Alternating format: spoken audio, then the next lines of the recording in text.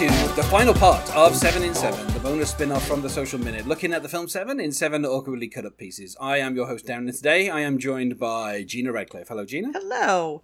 We are discussing the final part of the film, which, if you're watching on PAL, goes from 1:34:46 to 2 hours.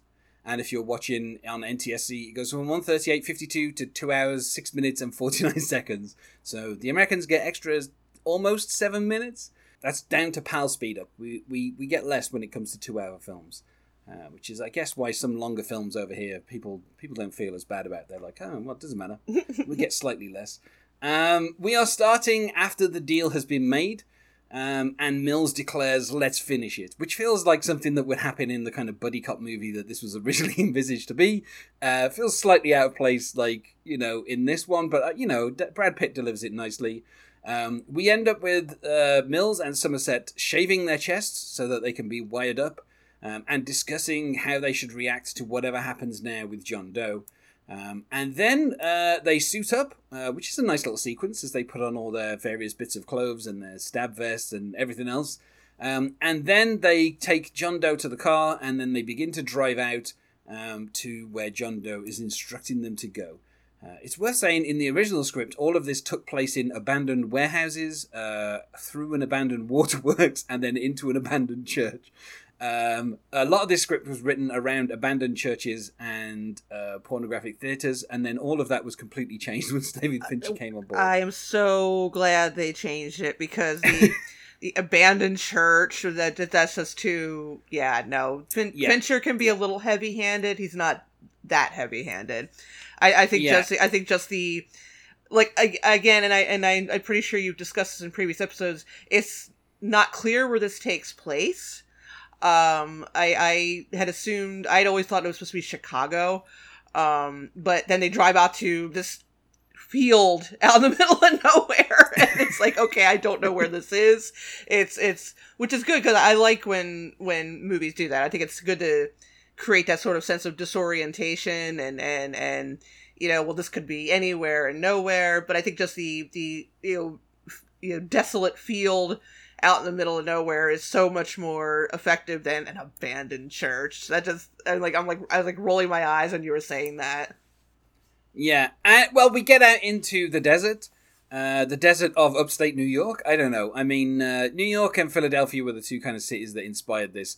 But with them shooting in LA, I think obviously David Fincher was like, let's have a scene set out in the sunshine, let's make use of the fact of where we are. Yeah, and am I correct that it's the only scene that takes place when it's not raining? Pretty much, like, it really works. It works excellently. It's like oppressively sunny. It's not, it's not raining. It's very, very well done. The rain actually stops, literally as John Doe turns himself in. So that when you see him getting out of the taxi, the rain has actually stopped at that point. That's so great. That's which so is obviously great. Significant. Yeah. I don't know. I'm sure all your guests have been very enthusiastic, but I really, really, really love this movie, and I'm so glad to have the opportunity to talk about it. We get some speechifying from John Doe as he lays out his contradictory message, and I like how both Mills and Somerset gradually pick apart his grand idea, bit by bit, as they're driving him out. Of course, they arrive at this particular location on the instruction of John Doe. They were there they were meant to be there at 7 o'clock exactly, which, for obvious reasons. But the problem then is obviously that the delivery driver is a few minutes late, and so he gets there, he delivers the box. And then, of course, we get probably this film, the score is not super dramatic. Like, it's just kind of very it's just kind of, I mentioned this in previous episodes, but it's just kind of like humming along underneath. Like, there's not really any kind of themes that I can kind of think of that are particularly memorable. But then, once we get out in the desert, and I mean, it's just a wonderful sequence where obviously Somerset realizes what's in the box because he's looked in the box. Despite the fact that over the headset we hear California say, get the bomb disposal team in. It's like, from where, buddy? You are out in the middle of nowhere. We're going to wait 20 minutes for them to drive in and then send their robot to this little box. And again, this is a really well done sequence because, up to this point, this movie has been very unsparing in how dead bodies are portrayed.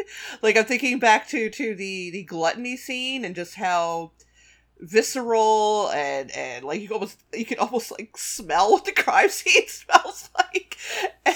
But here, like, all you see is the outside of the box, and you see a little bit like a spot of blood. And then you see Morgan Freeman's reaction. That's all you see. Like, you never, like, you're not really, until John Doe says what's in there, you don't know. It could be her heart, could be anything. You just don't know. And it's the one time in the whole movie where it's really done very, restrained, whereas the rest of it is not. I mean, they did actually make a head to put in that box. They made a live cast of Gwyneth Paltrow's head. And then they decided not to use it. The head was later used in the film Contagion. Oh, okay. Because the prop department this is a good special effect. We got to use the money. We got to use it on something. It's funny because I think there's a moment, like, obviously Morgan Freeman has a very particular voice. He does not sound like he's from where he is from, which is Memphis, Tennessee. That's where he was born. He doesn't really have what I would call like a Memphis accent.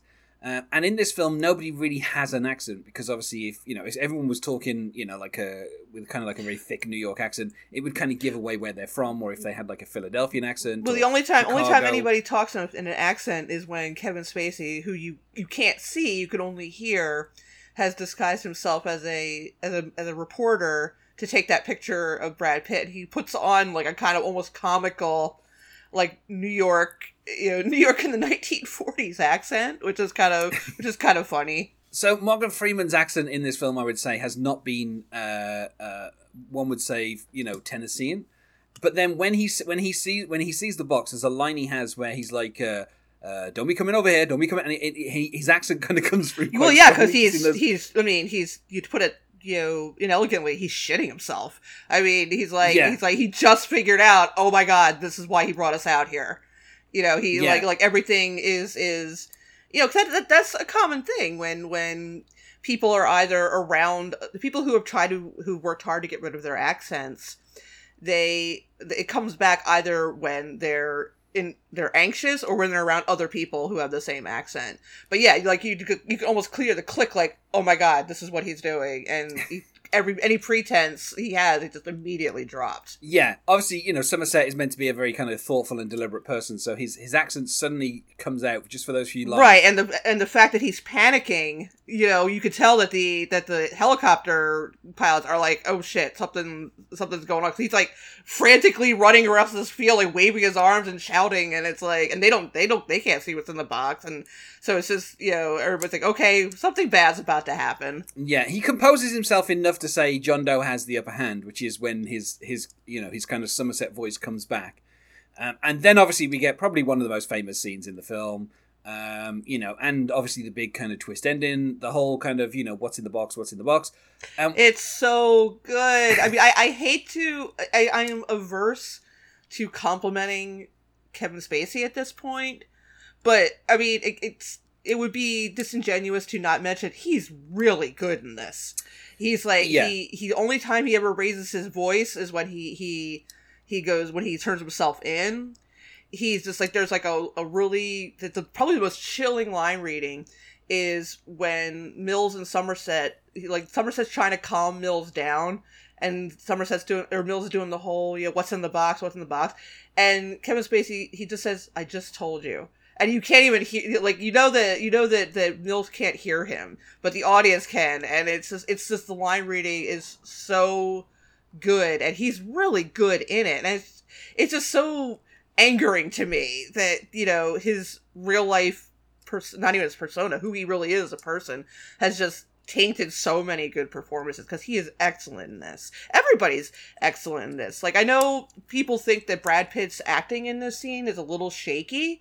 I don't think it is. I think he's perfectly great in this scene. I think he is someone who is unused to expressing that level of hysteria that he's at, and I don't know that a lot of men are could handle themselves and would come off as, not sort of, a little, whiny and fearful, but it's just, I think he's great, and I think he is really, really great. And this was a point, this and 12 Monkeys was the turnaround point in his career when it's like, oh, okay, he's not going to be just this ridiculously handsome guy. He's going to be, he also has to be a good actor on top of it. Yeah, and I think as well, like, the performance is justified for, John Doe is calmly talking, he is shouting, and it's worth noting as well, this is I think only the second time in the entire film where we go handheld. Previously we'd gone handheld during the chase, but I think a lot of that was just like a little bit of shaky cam here and there. Like, it was still on rails, but it was just kind of as it turned to follow characters, it was a little bit kind of shaky. Whereas here we're completely handheld, but only when we're on Mills. Everything from Mills' point of view is handheld and kind of Dutch angle. Because he's losing it. Yeah. I mean, he's basically like, he's falling apart. Whereas Kevin Spacey is delivering his calm dialogue in a very static shot. Yeah, because everything is turning out exactly the way he planned it, and it's just like, oh, like you just get a chill just thinking about it. And then as Morgan Freeman runs back, the camera is on rails, so it's following Morgan Freeman. And again, it does the David Fincher thing of everybody's kind of eye lines are in the middle of the frame. So as they jump between the different points of view, because there's at least like 2 or 3 different shots of them, plus you have the helicopter shots, it's always kept on, like, their heads are kind of kept near the center of the screen. So it's I don't know, it's just David Fincher. That's just what he does, and it looks so brilliant. And yet, you can't work out exactly why it's so perfect, and that's why. It's just because he knows exactly where to focus the camera to keep your attention. And then, of course, Mills shoots John Doe. He shoots him once, and then he follows up with 5 more shots, which I guess maybe has the significance of if he had a 7th shot in his gun, he maybe would turn that on himself, and that would be 7. But I'm guessing he's out of ammo after those 6 shots.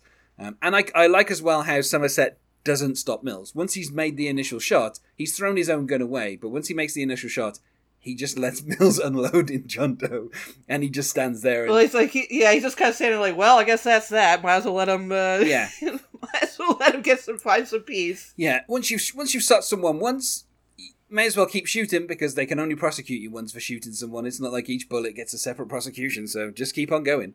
That's true. That's. I mean, let's face it. He's not going to be. I mean, if you try to think about it, he's not going to be prosecuted. I mean, he's going. Oh no, it's justifiable self-defense. Yeah. So there's no way it's going to court. But at the same time, that is also why the death penalty is not a deterrent, because once people kill someone and they realize that they are going to be subject to the death penalty, they just keep on killing, because you can only kill them once.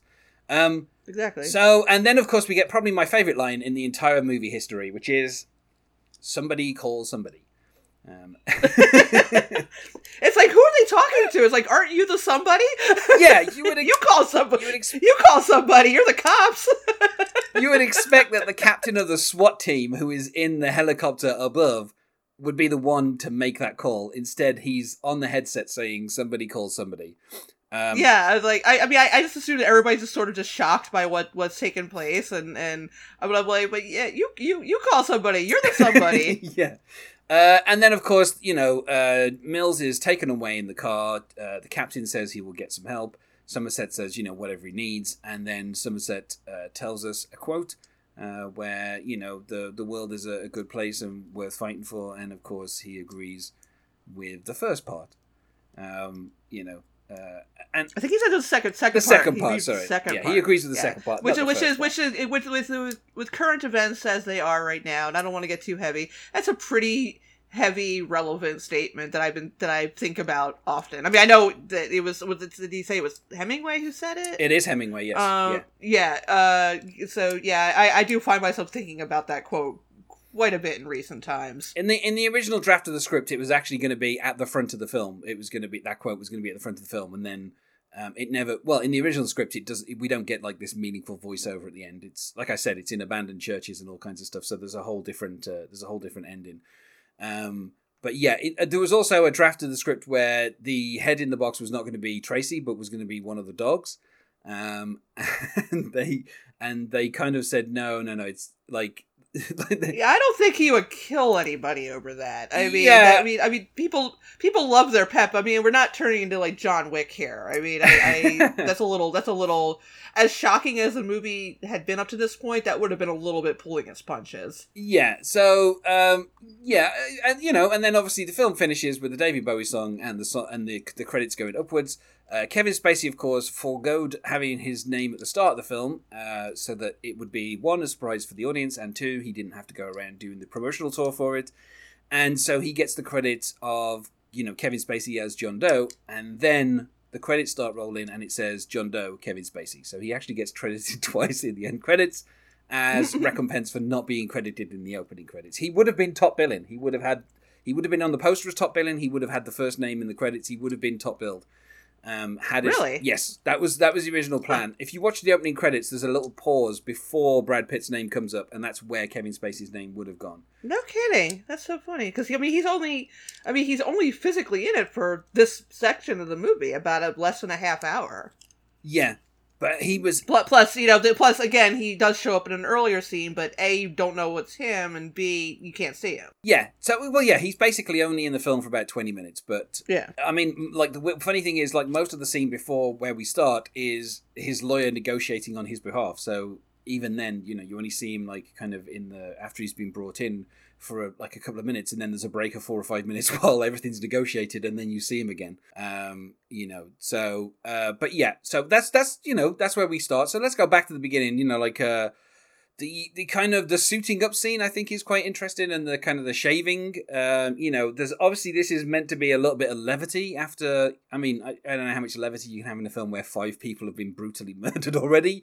But I think the kind of the conversation about whatever happens when we go out there with John Doe, like if he turns into an alien and a UFO flies out of his head, don't react, is kind of a nice bit of, I don't know, it's kind of one of those things where both of them are like, yeah, sure, no, I'm not going to react.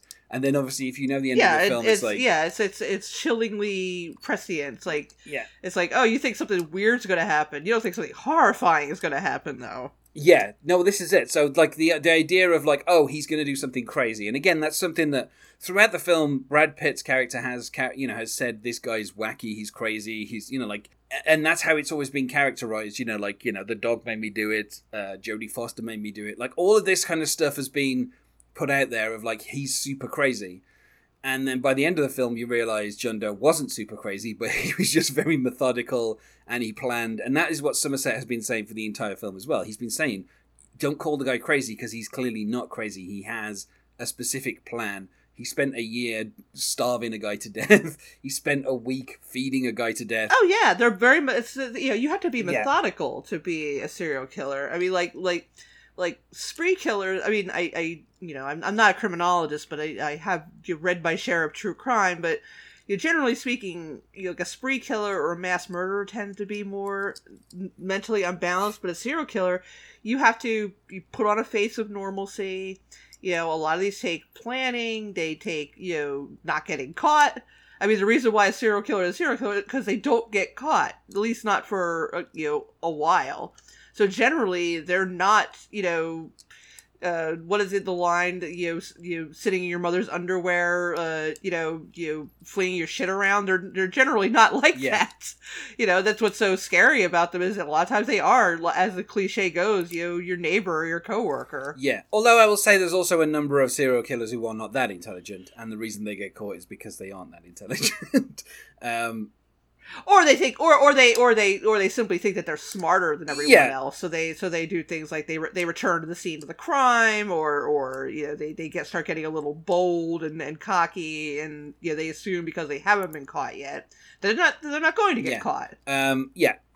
But but John Doe wanted to get caught. It was part of his plan. I mean, he turned himself in. You don't want to get caught more than turning yourself in. Well, this is it, yeah. And so, they get ready. They put on their bulletproof vests. I said stab vests because the police over here don't wear bulletproof vests. They wear stab vests because we don't have people shooting at the police over here.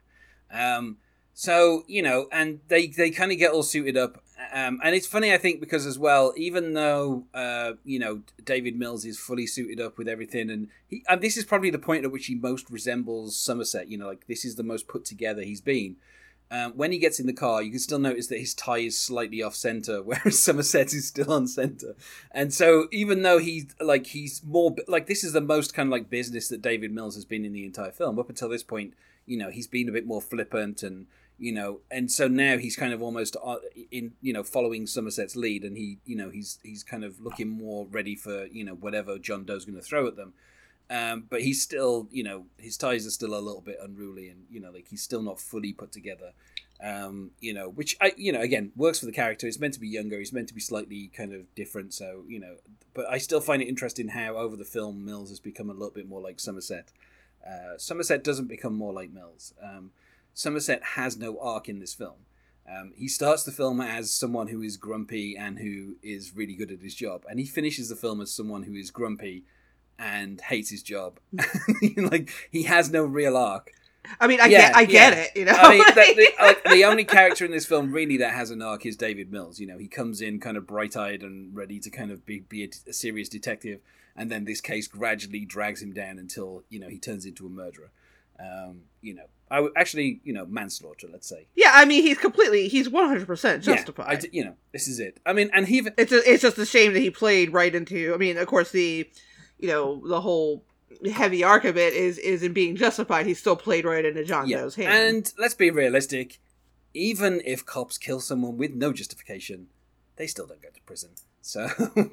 That's I mean, he was. I mean, yeah. I mean, I don't know if John Doe is typically the type of person that cops kill unprovoked, let's say. But yeah, I mean, Mills, he'll understand, and again, needs it. We'll probably spend a little time in a psych hospital, and then go be returned to his desk job where he can live the rest of his sad life in peace. I think like, obviously everyone understands the trauma of what's happened and how extraordinary it is, but still, let's keep it realistic. Cops don't get prosecuted for murdering people, so no. It's not something to worry about. Now, interestingly, we get as they're driving out of the city, obviously, followed by a helicopter, and we see all the news vans as well at the back of the police station, which is a nice touch because obviously, the kind of press conference from earlier for the second murder has, I guess, kind of lent this case a little bit of publicity. So, of course, after this deal is made, I'm assuming that, DA Shaft goes back out front and has another press conference while they take John Doe away, maybe as kind of like a distraction tactic. And, in the helicopter, we have the voice of John C. McGinley, kind of just telling us obvious things, like about where they're heading and where they're going. And it always kind of strikes me as funny when people state the obvious, like, it's kind of like, oh, they're heading out the city. It's like, yeah, I mean, everyone knows this. Like, the people in the car know this, and the people in the helicopter know this. Who are you talking to, John C. McGinley? But it's nice that they had him back just to do a little bit of the kind of the voiceover, so that it's kind of an established character that kind of has already worked with Mills and Somerset. And we actually get a shot of the city limits. We see that Kern Avenue is 3/4 of a mile away. Vernon Avenue is 1.5 miles away. And 51st Street is 2.25 miles away. And the city has about 800,000 people. And as a city, it was incorporated in, I think it says something like 1939. I have no idea where they are. They kind of go past the city limits, just as John Doe is saying to them, it doesn't matter who I am.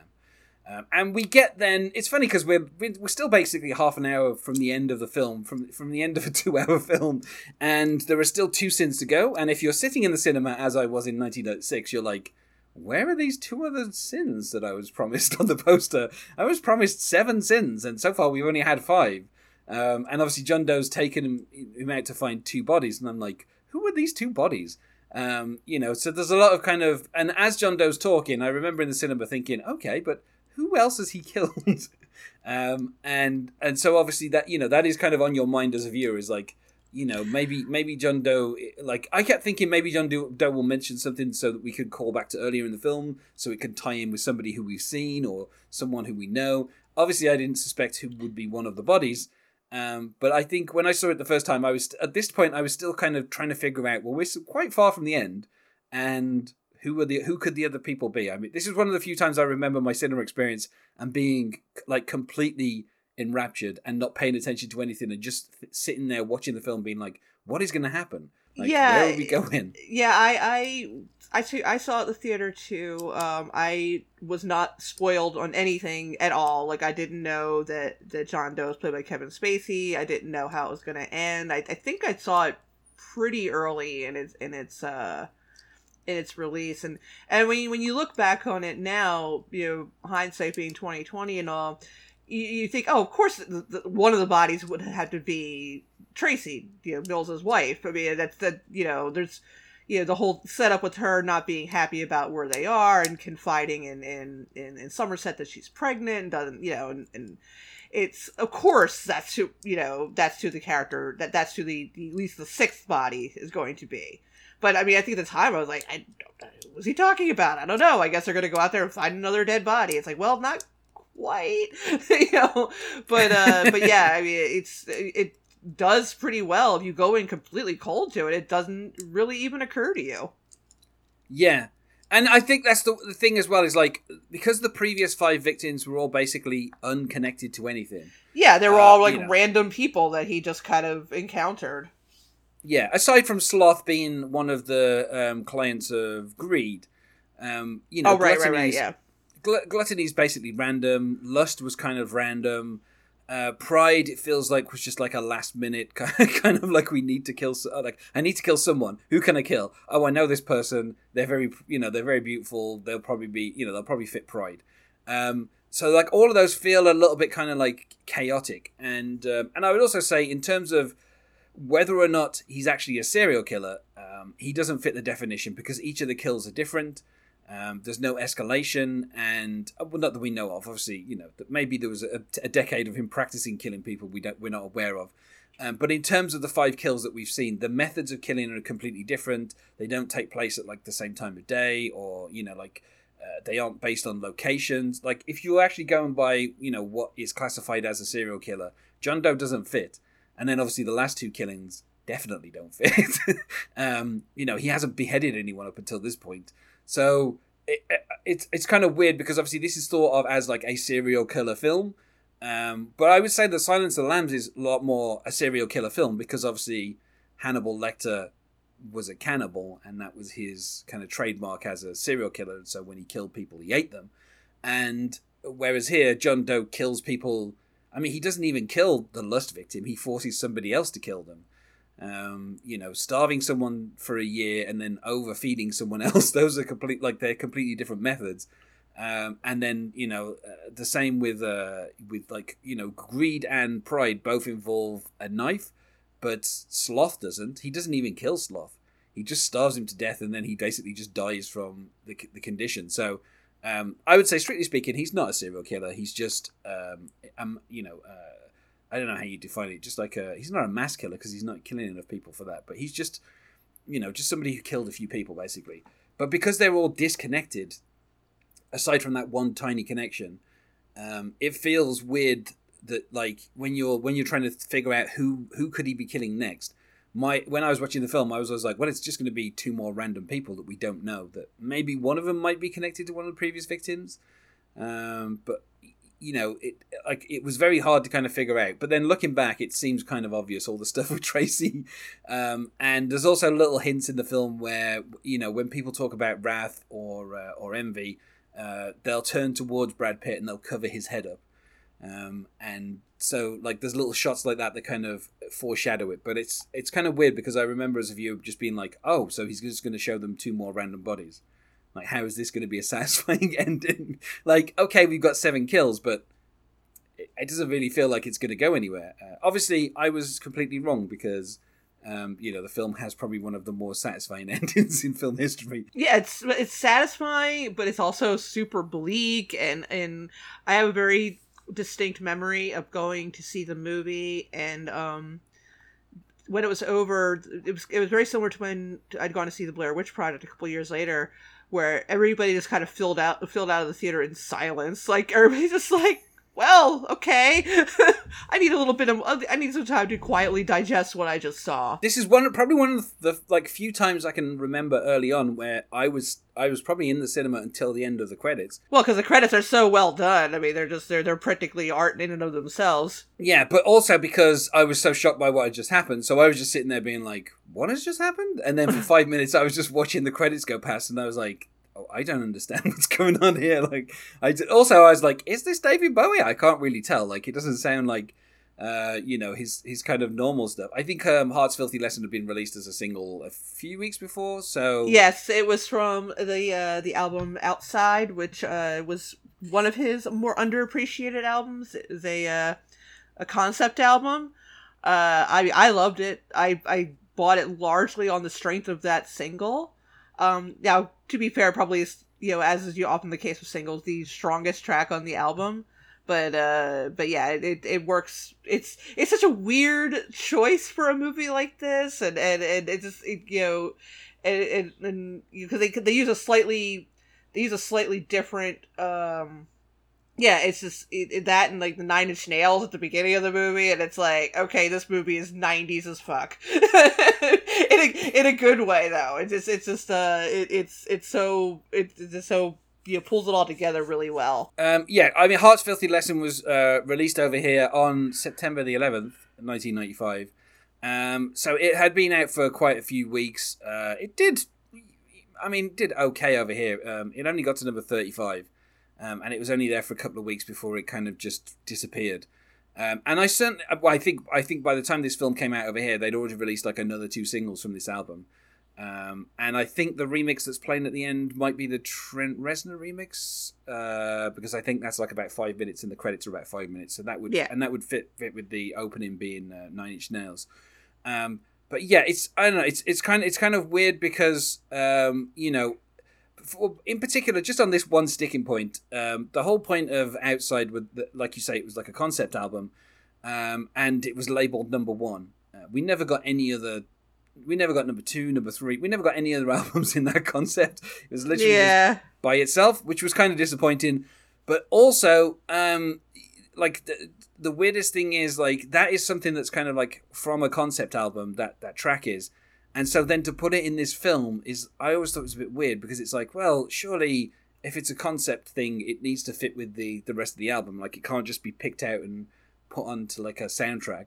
And then they did it, and I was like, that would be to me. It just felt a bit weird, because it'd be like somebody taking like a song. Let's say a film is released this year, and it takes like one of the songs from the soundtrack for The Greatest Showman and has that play over the end credits. You'd be like, well, this belongs to a different project. You can't just do that. You can't just take something from another project and take it out of that and put it on the end of yours and then be like, oh yeah, now it's mine. It just felt a little bit weird. But that's obviously something that's bothered me for 22 years, and finally I have a place to say that. But yeah, it always felt weird that he took something from another concept and then added it to this film, and I was like, well, that just seems like cheating a little bit. Like, have David Bowie compose you a brand new song like Prince did for Batman, and have that play it over the end credits.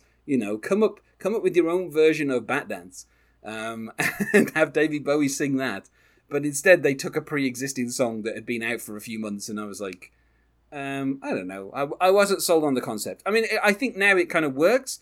But I remember at the time just being completely bothered by that. And that's probably why I was sitting there for 5 minutes as well. I was like, why have they taken a song from another thing and put it on the end of this thing?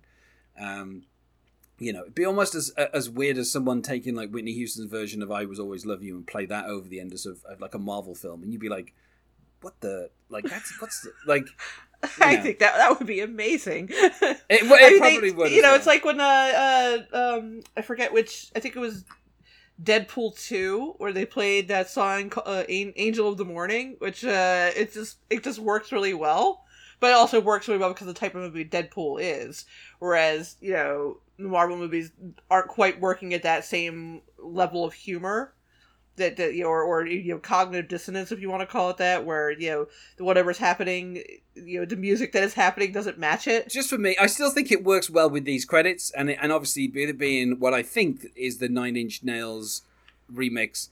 of that song, and then having the 9 Inch Nails. Well, it's a remix of a remix that plays over the titles of this of the song of this film. So like having Closer at one end and a Trent Reznor remix at the other end, I think it works that way.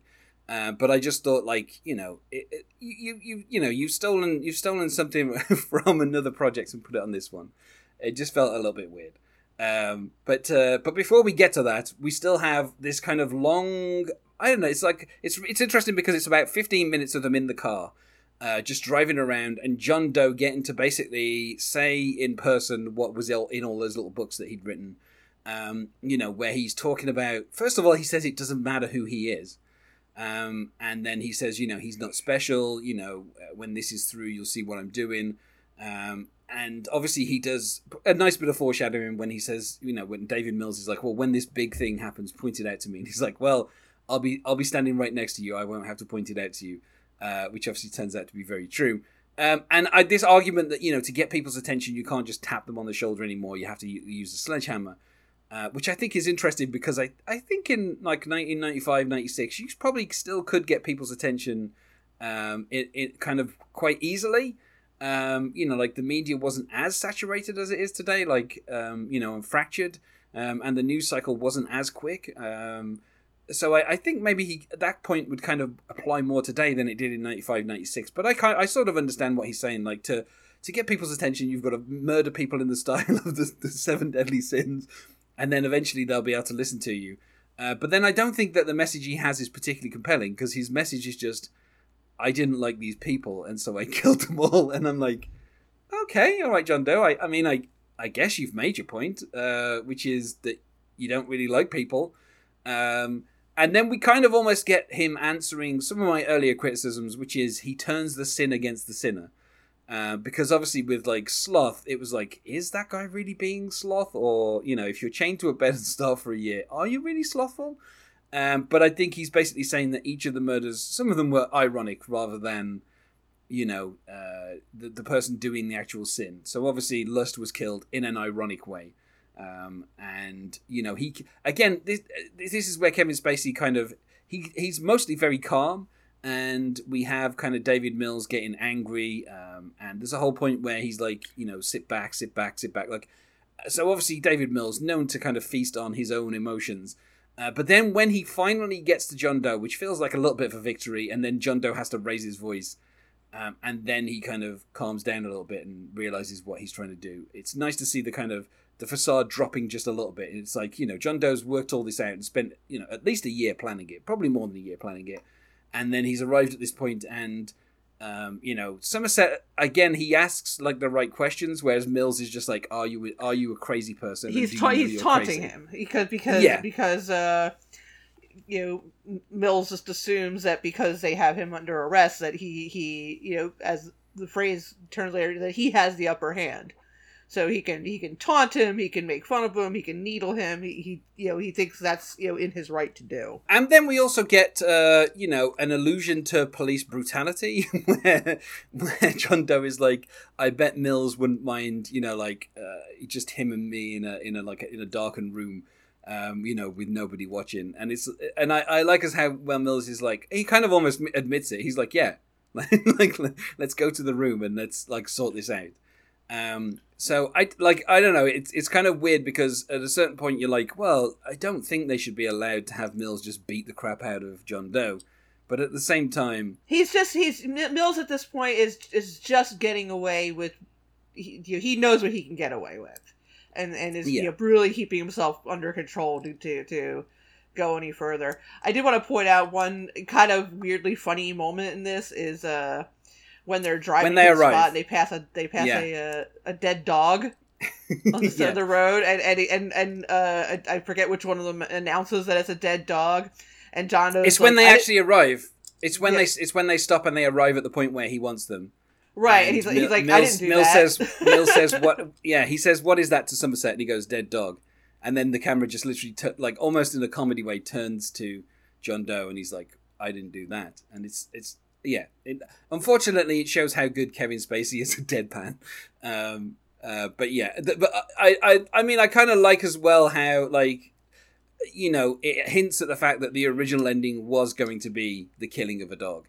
And so it's kind of almost like they've put that line in there just to kind of, for people who know, just to be like, oh, okay, right, they're talking about the original ending, which was going to be him killing a dog. At the same time, when he talks about him going to see Tracy, I don't know how the dogs didn't make any noise. Like, those dogs were super noisy when anybody was in that flat. Well, we don't know. We don't know that he didn't kill them. We don't see anything about the crime scene or anything. Yeah, so I guess it's like one of those things where if you remember that the Millses have dogs, you're like, oh, well, maybe that's a hint that he did kill their dogs, but he didn't kill this dog. But yeah, it's a great line. And so wonderfully delivered as well, unfortunately. And then we get the big build-up. The music up until this point, like I said, it's mostly been ominous. And then we see the delivery truck coming in. We get a lot of commentary on the helicopter as they say the delivery truck's approaching.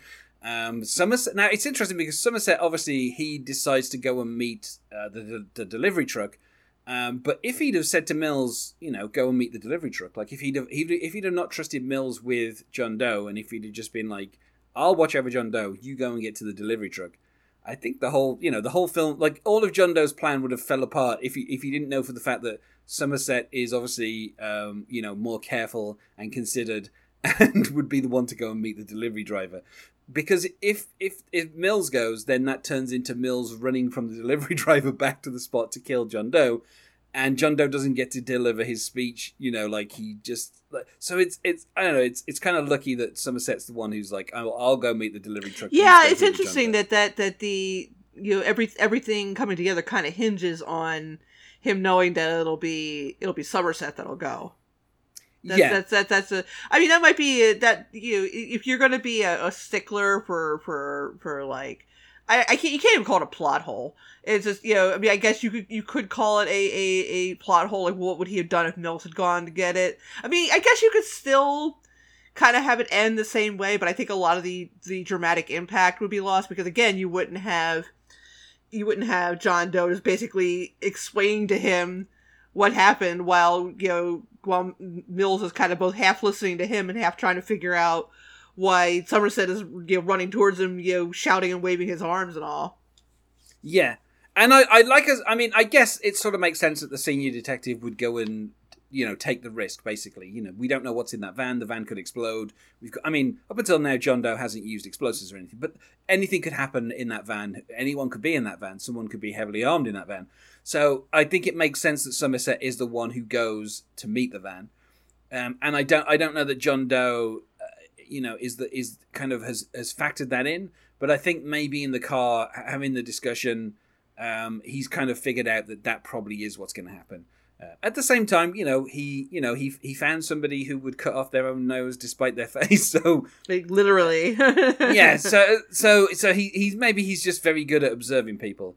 I did say on the previous episode, maybe there's like 20 people wandering around disfigured who actually lived with themselves. And John Doe was like, I just can't find anybody who's super vain and willing to kill themselves instead of, living with disfigurement.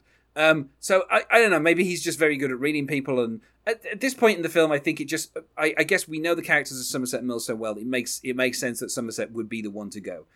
But like we say, it also means that's what the plot is hinging on. It's hinging on Somerset being the more sensible kind of detective and the one who's going to meet the van. And then we get, a nice bit of business with the van driver and him being like, look, someone paid me $500 to deliver this at 7:00 and it's a couple of minutes late. And I think it's funny because the van driver seems to be playing it as like, I'm a couple of minutes late, I'm sorry. Whereas obviously Somerset is playing it as, I'm going to shoot you in the head if you don't tell me what's going on. And so there's a nice little bit of tension where, like, the van driver could be in danger if Somerset was a bit more kind of trigger happy. But obviously we also know that Somerset has drawn his gun only 3 times in 34 years and has never fired it. So he's not going to be the kind of person to, shoot someone in the head or whatever. But I do kind of like the tension of who is this guy? What is he delivering? And then obviously that turns into, the well-known ending, with the whole what's in the box thing. And of course, John Doe has the upper hand. And then, I think, I don't know if maybe these days it's even more cathartic, but just the fact that, John Doe is kind of going on about how he tried to play house and he was envious, and so he is envy, and you must become wrath, and like the kind of constant kind of monotone and him just kind of talking. And I like the fact that Mills is only half paying attention. Like Mills is like, what's being delivered, but he's also like, just stop talking. Like I just love at the point he's like, just shut the fuck up, man. Like yeah. He just sort of casually, like, I'm not even listening to you saying until it's sort of like almost like a trigger word. He says Tracy, and all of a sudden he's like, what? I mean, like that snaps him out of it. Yeah, and then obviously he talks about how, it's easy to get information if you, pay other police officers and all that kind of stuff, which is something that was obviously, Morgan Freeman said earlier in the film, like that's the members of the press arrive at places quickly because police officers pay them because they pay, they pay police officers and they pay well. And so I think it's interesting that, Morgan Freeman has, Somerset, should I say, has kind of justified how John Doe would be able to get this information. In the original script, John Doe was following the Millses around for a while, like after the first murder, and so he knew where Tracy was, and Tracy had been actually moved to a safe house, but he got into the safe house, and so there's a whole bunch of stuff that they basically just got rid of because it just complicated things too much, and just being able to say here, oh yeah, I paid for the information, is just a lot quicker way to kind of get to that point. And so I kind of like how, it kind of it basically pays off some of the things that have been set up earlier in the film. And then, of course, John Doe gets killed. and that's it. And now, here's the thing. When it comes to these final two bodies, I think maybe, obviously John Doe is saying that he is envy, but he's also, obviously, he was leading them out there to find a body, which I guess, was about 25% correct. So it's kind of interesting that, maybe like he's going on about how people will remember him after this and all that. And obviously Mills is saying nobody's going to remember you. You're a movie of the week, which I think is a wonderful line. And then of course, John Doe dies. And so he is envy. But then it's like, well, Brad Pitt doesn't die. So there are 7 bodies, but there aren't 7 victims that fit the pattern. And, so it's like, well, does Gwyneth Paltrow count as envy? And he's the victim of wrath, and so is that how he's counting them? I would think so. I mean, he's kind of even if he's ultimately the body representing wrath. I mean, he's still orchestrated the whole thing. Yeah, I've always felt that's a little bit kind of hazy though, because it's like, she he was envying her, so she's the victim of his envy. And then he's the victim of wrath. But then with the earlier sins, gluttony is the victim of being fed to death. So he is gluttony. So I feel like John Doe has fudged it. Well, I think it's all very it's mostly symbolic than anything else. Yeah, he did say turning the sins against the sinners, but it's still it feels a little bit like, if I was Somerset, just before Mills goes to shoot him, I'd say, hold on a second, this doesn't work out, John Doe. Could you slow down and explain this to me one more time? I'm sorry, I understand pride, that works. I understand gluttony, that works. Greed sort of works, I guess, but you've mangled the whole Shakespeare thing, because obviously in the play, not a drop of blood could be spilt. So you've messed that one up, but I'll give you greed. Okay, he was a greedy person. I don't know that cutting off his own stomach was really like that much of a, but I'll take that one metaphorically. But sloth, that doesn't really fit. And lust, I mean, okay, I guess, but these last two, they really don't work out, John. I think you've miscalculated here. Let's ignore what's in the box and let's just concentrate on the fact that I don't think you've quite executed this plan properly. So I don't know. I obviously the fact that he gets shot 6 times, I think is kind of funny, because it's like in this entire film, aside from the kind of gunshots that are fired by John Doe early on, this is the only other time that someone fires a weapon in the entire film, despite the fact that we have a whole SWAT team of 80 men going to get Sloth. Nobody else fires guns apart from Mills and John Doe. So that's always kind of like a nice thing, is like the only 2 people who fire guns, one ends up dead and the other one ends up going to a mental institution. And as we're saying as well, like obviously most of the murders that take place, there's no guns used. It's mostly stabbings and stuff like that, and starvation, and it's like that's why I think this doesn't really fit the billing of a serial killer, because the methods are so kind of disparate. But it's kind of only at the end here that Mills is like, well, I do kind of like as well the kind of hesitation after the first bullet is shot and obviously John Doe falls, and then Mills is just like, I'm just going to keep shooting. And the look on Brad Pitt's face of kind of resignation and kind of like... He's just like, he's just broken, like, immediately. Yeah. Yeah, and I just kind of love that. Like, he's gone from being this kind of manic kind of character at the beginning, and now here he is just completely broken, and he's just like, oh, well, I'm just going to shoot him another 5 times, because... It's like, I'm already screwed. My life is easy. My life is gone. Yeah, he's like, I'm done. So let's just unload this clip and then let's call it a day. And then he kind of just slowly walks away.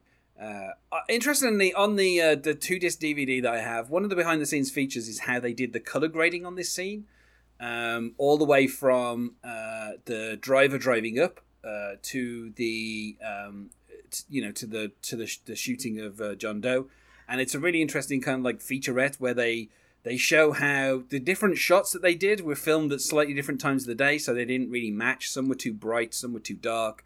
And the kind of the handheld stuff was a little kind of, it was almost completely different color to the rest of the film.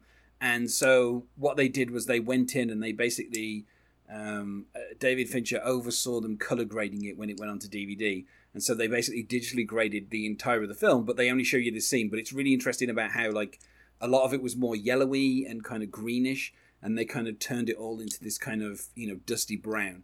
And it's kind of amazing. Like, as a featurette, it's really interesting to see kind of something that is now kind of commonplace. Like, digital intermediates weren't really that commonplace when this film came out on DVD.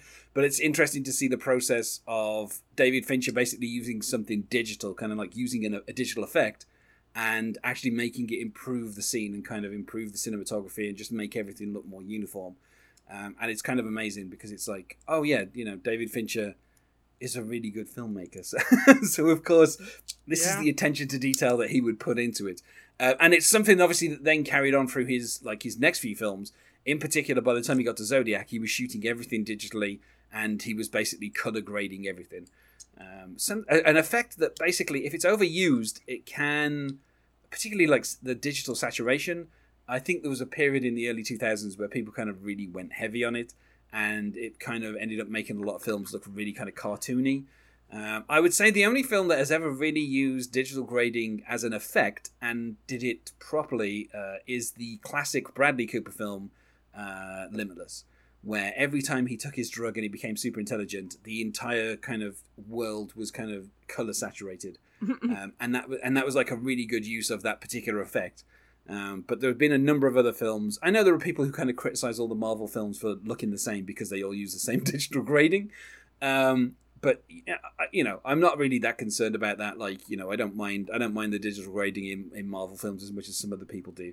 But it is like an effect that kind of ended up in like being everywhere. Like, there was a point as well where certain films were, well, let's say Lock, Stock and Two Smoking Barrels, sepia to death, basically. Like, they just did the color grading and everything was sepia. I've literally only seen about 3 minutes of that film because I could not take it. After 3 minutes, I was like, I can't take this digital grading. It's completely doing my head in. I can't really cope with it. Guy Ritchie, fortunately, has kind of backed off a little bit from that. But, people complain about J.J. Abrams and flares, but digital grading was a kind of thing in the late 90s, early 2000s. Oh, yeah, totally. But I would advise anybody to take a watch of that kind of that behind the scenes thing where they show you the scene. They show you the raw footage, and then they show you like what it looked like when it was in the cinema, and then they show you like doing the kind of cleanup for it to be onto a DVD. I'm assuming they probably went back one more time for Blu-ray and did it again, just to kind of make the colors a bit more consistent. But it's kind of interesting because along with the music, which obviously I love as well, that there's a musical cue as Somerset opens the box and realizes what it is, and suddenly there's this loud musical cue, and then the music really becomes very imposing, and it's one of the few times in this film where the music really kind of dictates the mood. Most of the time it's just kind of, background noise, and then here it's really like, John Doe has the upper hand, and it's like you can feel it in the music. And like I say, the kind of color grading of the scene as well really works, because unlike obviously the rest of the film, which has been rainy and dark, this is finally some kind of like sunlight and stuff. An earlier guest did point out that the film gets brighter and brighter as people know more and more stuff. And then obviously at the very end, obviously Brad Pitt knows everything, and that's when the film is, at its brightest. But yeah, so I don't know. I think Mills is justified in his kind of 6 shots, but it's a lovely little touch that Brad Pitt has that, once he sees that John Doe is dead, he then is like unloading his gun. And not in like a joyful way or, like a Rambo type way. Just sort of in a, resigned, might as well empty out this clip. Yeah, and I kind of like that. That's one of the things, like, Brad Pitt obviously got criticism early in his career because he was not that good of an actor. But I think here he has that subtlety of someone who is broken. Like, in contrast to 2 minutes earlier, the whole what's in the box thing, this kind of broken man is kind of amazing to see that Brad Pitt is basically, the kind of change from, even the kind of questioning that's going on when they're in the car, like he's a bit more hyperactive and all this kind of stuff. And then he gets to this point and he's just completely done. And then obviously when he's just sitting quietly in the car being driven away.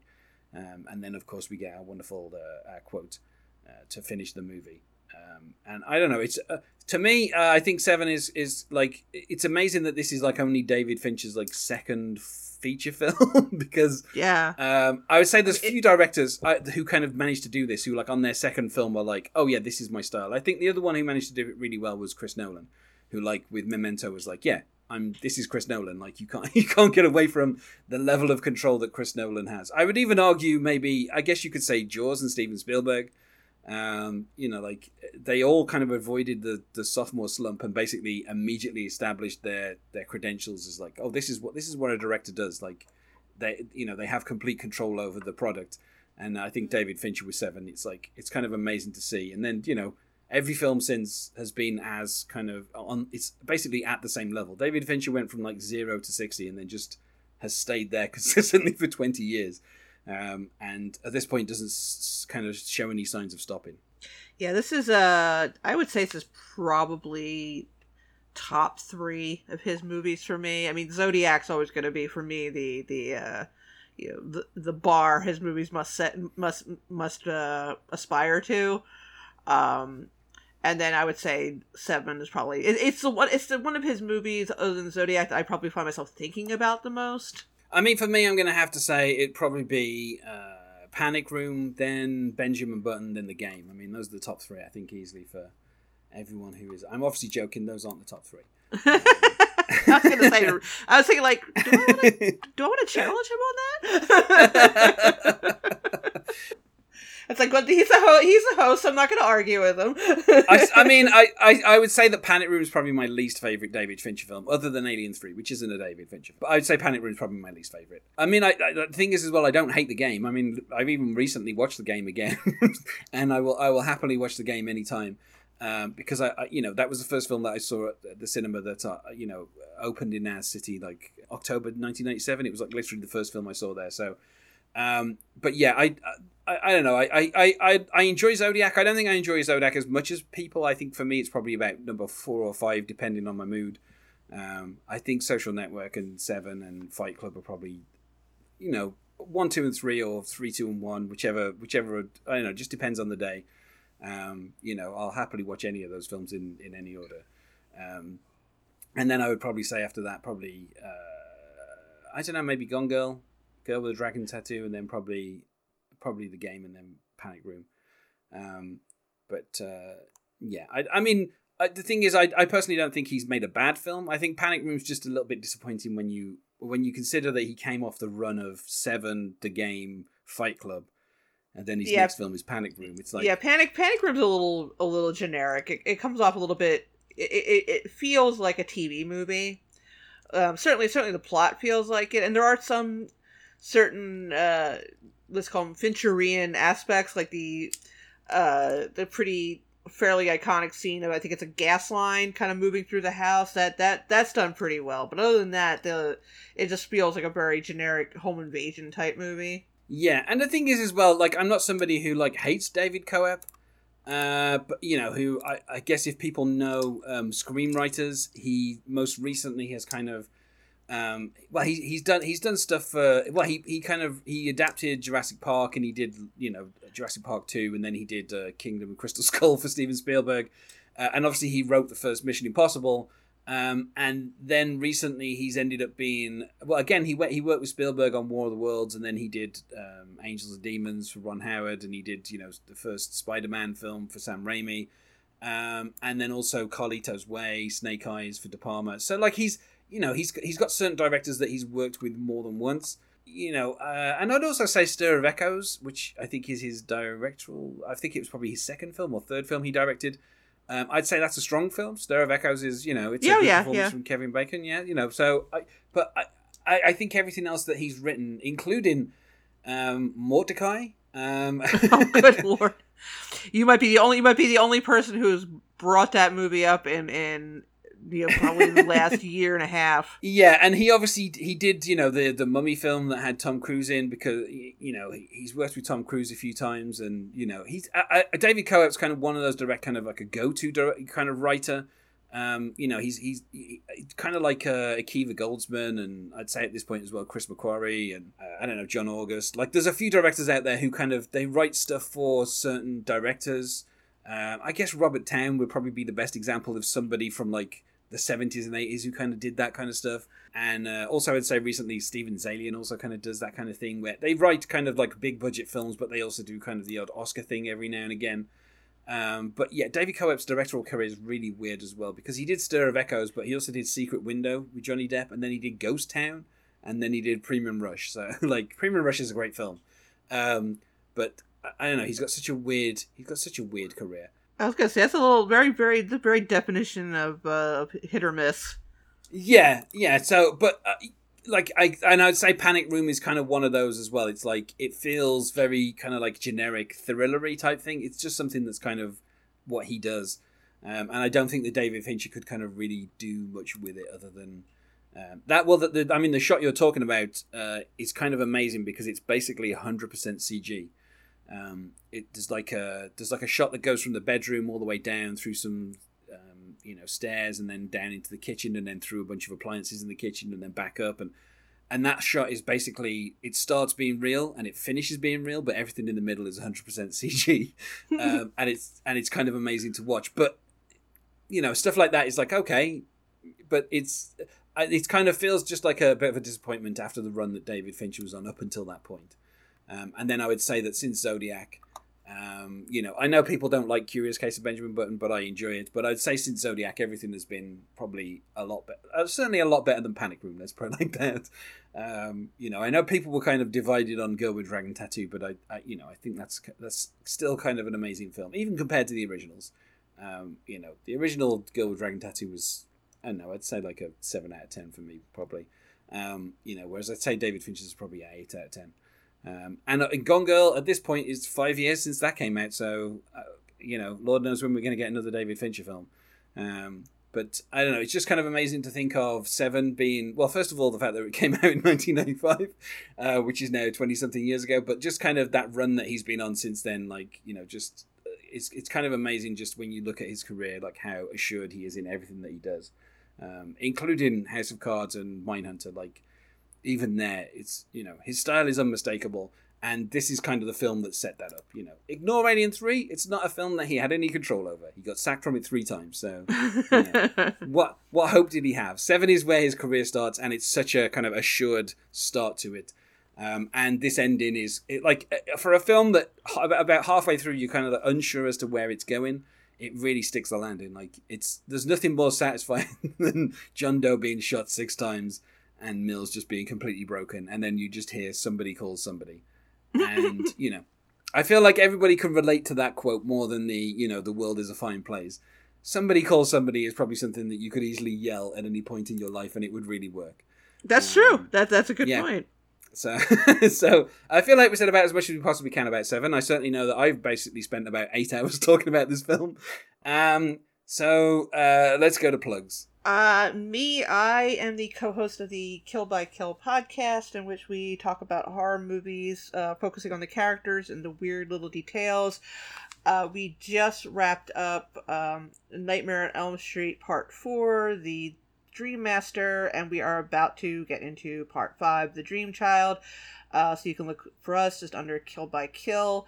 I am also a writer for The Spool. I write about movies and television, and I have my own website under GenaRadcliffe.com. And I would say, I don't think it doesn't have the Part 5 subtitle, does it? It's just A Nightmare on Elm Street, The Dream Child? Am I remembering that correctly? I think it is Part 5, the Nightmare on Elm it? Street 5, The Dream Child, I think, yeah. Okay, for some reason I thought that was one of the... I know certainly, like, the Friday the 13th begin, like, they kept the numbers, but there are a lot of horror franchises that just, at a certain point, they're like, you don't want to know how many films are in. Well, they changed them, like, later. It's Freddy's Dead, The Final Nightmare. Yeah. Like, there's no number in that one. So, yeah, they kind of go back and forth. And then there's New Nightmare. So, yeah, I think after 5 is when they give up on numbering them. Yeah, I think it's the same with Halloween. Like, there's one of the parts where it's like, it's just the curse of Michael Myers. It's like, don't tell anyone what the number is. Yeah. You don't want to know how far into this franchise, how many sequels are exactly. in. You know, I've always been a fan of franchises sticking to numbering religiously.